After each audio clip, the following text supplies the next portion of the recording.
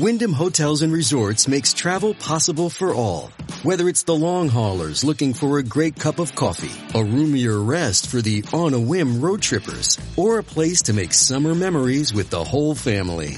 No matter who you are, where you're going, or why, with 24 trusted brands to choose from like La Quinta, Days Inn, and Super 8, your Wyndham is waiting. Get the lowest price at WyndhamHotels.com. Restrictions apply. Visit website for more details. It's a common sense recap of the big stories. It's Katz and Cosby on 77 WABC. I understand we have our favorite lawyer on. Oh, is he very reasonable? Well, he's a very, triple very smart and common sense lawyer, Alan Dershowitz.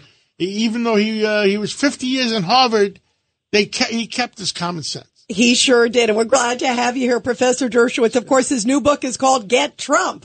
Professor Dershowitz, let me ask you first, the big headline, of course, with the CNN audio that came out, with President Trump. It's his own words. He's talking to a couple staffers.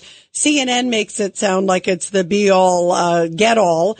But a lot of people are saying, there's no video. You don't know what he's showing them. How much do you think it's a game changer or not at all? Well, let's first find out how CNN got a hold of it.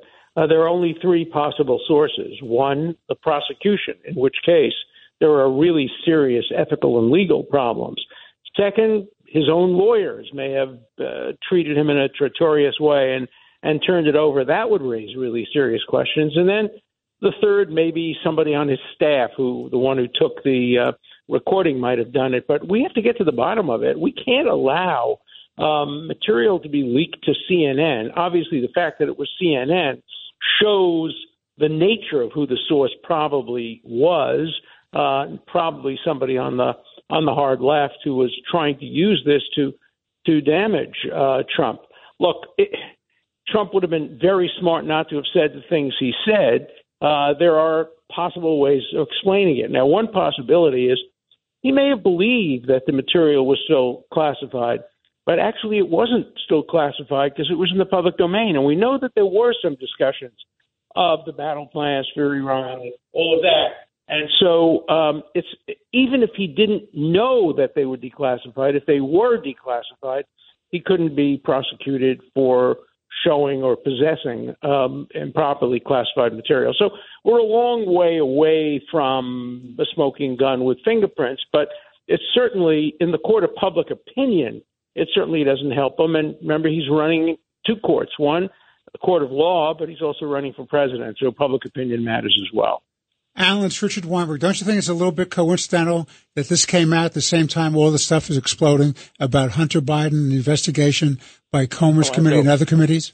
I have no doubt about that. In fact, what's really the most important part of what came out is the alleged existence of 17 tape recordings of 15 of Hunter Biden and 2 of Joe Biden. We don't know whether they exist or not, but this is the perfect answer to that. So, I'm just as interested in how CNN got this. They're not going to disclose it, obviously, but it should be investigated and it should be looked into to see whether or not there are any prosecutors' fingerprints on this. Remember that when Bragg indicted Trump in New York, there was no investigation about how that material got leaked. That was grand jury material subject to a serious felony prosecution.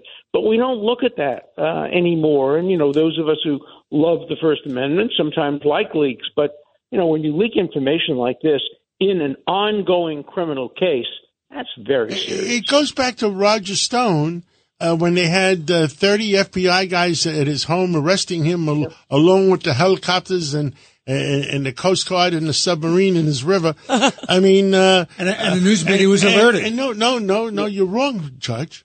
Really? Only CNN. Oh. Yeah, that's right. CNN showed up. That's only right, in the morning. They had an exclusive on the leak. Yeah, exclusive on the leak. Well, they were apprehending a dangerous criminal at that time, John, weren't they? I mean, come on, it's ridiculous. He did not have a passport. I know.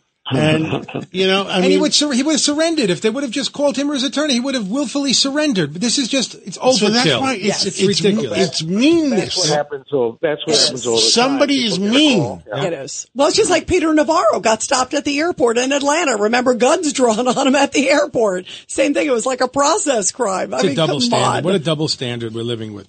Professor Dershowitz, the other big headline today is now there's a second IRS whistleblower who's basically corroborating what the first one said. He actually worked for the first one, and he came out and said, it looks like the DOJ was interfering, that he felt that his boss, the U.S. attorney in Delaware, was totally hamstrung. So the question is, somebody's lying. When are we going to finally get these people under oath?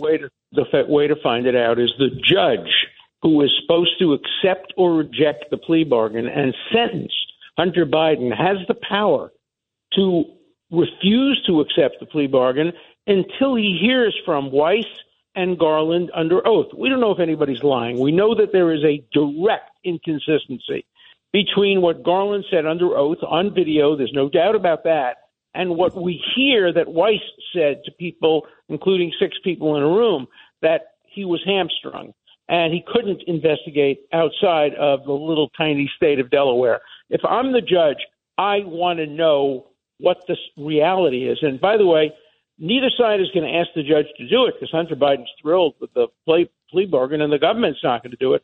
So but the judge can do it on his own. He could, but what if he does? Does he have the courage? He doesn't have the courage. Well, give him the benefit of the doubt. Let's see. No. I don't want to give him the benefit of the doubt. I want an organization like Judicial Watch to come before him and say, there is a third party in this case, the United States, the people of the United States. Neither side in this lawsuit may want to have this thing resolved, but we, the people of the United States, want it resolved, and we, Judicial Watch, or whoever the organization is, come in as amicus curiae and demand that the judge hold this hearing. I think that ought to be done. Well, you guys know more about Judicial Watch than I do. How do we get that to happen, Professor? Well, Judicial Watch is this organization that keeps looking over the shoulders of judges. It's a very good organization. It's out of Washington, D.C. I suspect there are people who listen to this show. Tom Fitton. We've had Tom Fitton on the show. Yep. And I would hope that somebody from Judicial Watch or another organization would come before the court. It'd be better if it's a nonpartisan organization, not Republicans necessarily, but a nonpartisan organization, and saying to the judge, we represent the people of this country, and we demand that we know the answer to this because the plea bargain is invalid if, in fact, Weiss wanted to investigate out of Delaware, was promised he could, and then was shut down. So we don't know what crimes Hunter Biden may have committed beyond the tax delay and the failure to include drugs. If those were the only crimes, then, the result seems fair. People don't go to jail for that. But if Weiss was precluded from investigating other more serious crimes in the District of Columbia, in California, and other places, then the plea bargain is not fair, not valid, and I think it ought to be investigated by the judge. All right. Well, Professor Alan Dershowitz, thank you very much. I hope that a nonpartisan group gets on this. Professor, this is important. If there's somebody at Judicial Watch you think we should have on WABC, I'll let you know. Please let us know the name, and we want them because listen, the American people deserve to know the truth. Absolutely. And you're the program that tells the truth. So that's why I'm so happy to be on. Thank you so much. Love having you on.